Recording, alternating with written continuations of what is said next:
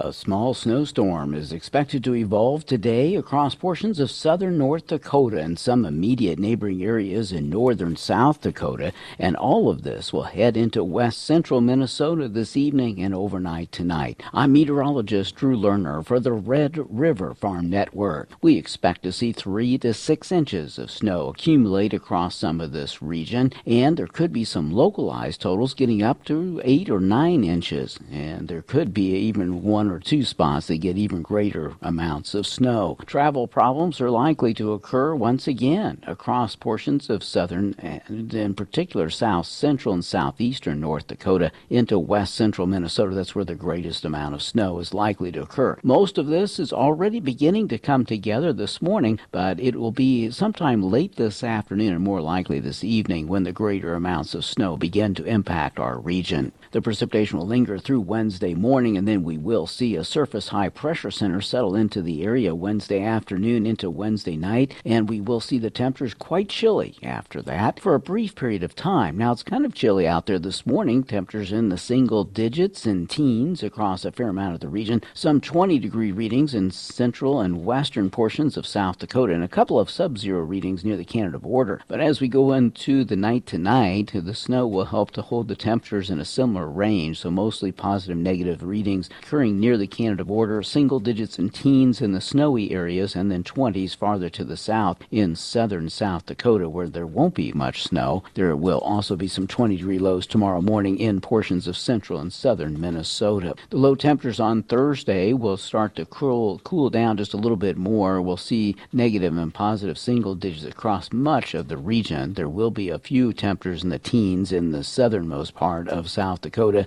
and southernmost Minnesota. Then we'll start a little bit of a recovery, but it will still be chilly across the region on Friday morning. We'll expect, though, to see those temperatures rebound nicely into the single digits and teens on Friday, and then probably teens and 20s over the weekend. Our afternoon temperatures are expected to end up warming up during the weekend, but we will take a little bit of a setback here near-term wise. After today's 20 and 30-degree readings, which will be fairly common, we'll look for the temperatures to drop down into readings that are mostly in the single digits and teens in North Dakota and northern Minnesota, while we'll be seeing some temperatures in the teens and 20s farther to the south. It's only a quick 2-day period of cooler weather, and then we will start to warm back up again. I don't see much other snowfall for the region, but there will be a chance for a little bit of sporadic light precipitation briefly as we go into the day Thursday and the warmer air starts to return, but there will not be an organized storm system for a while. For the Red River Farm Network, I'm meteorologist Drew Lerner.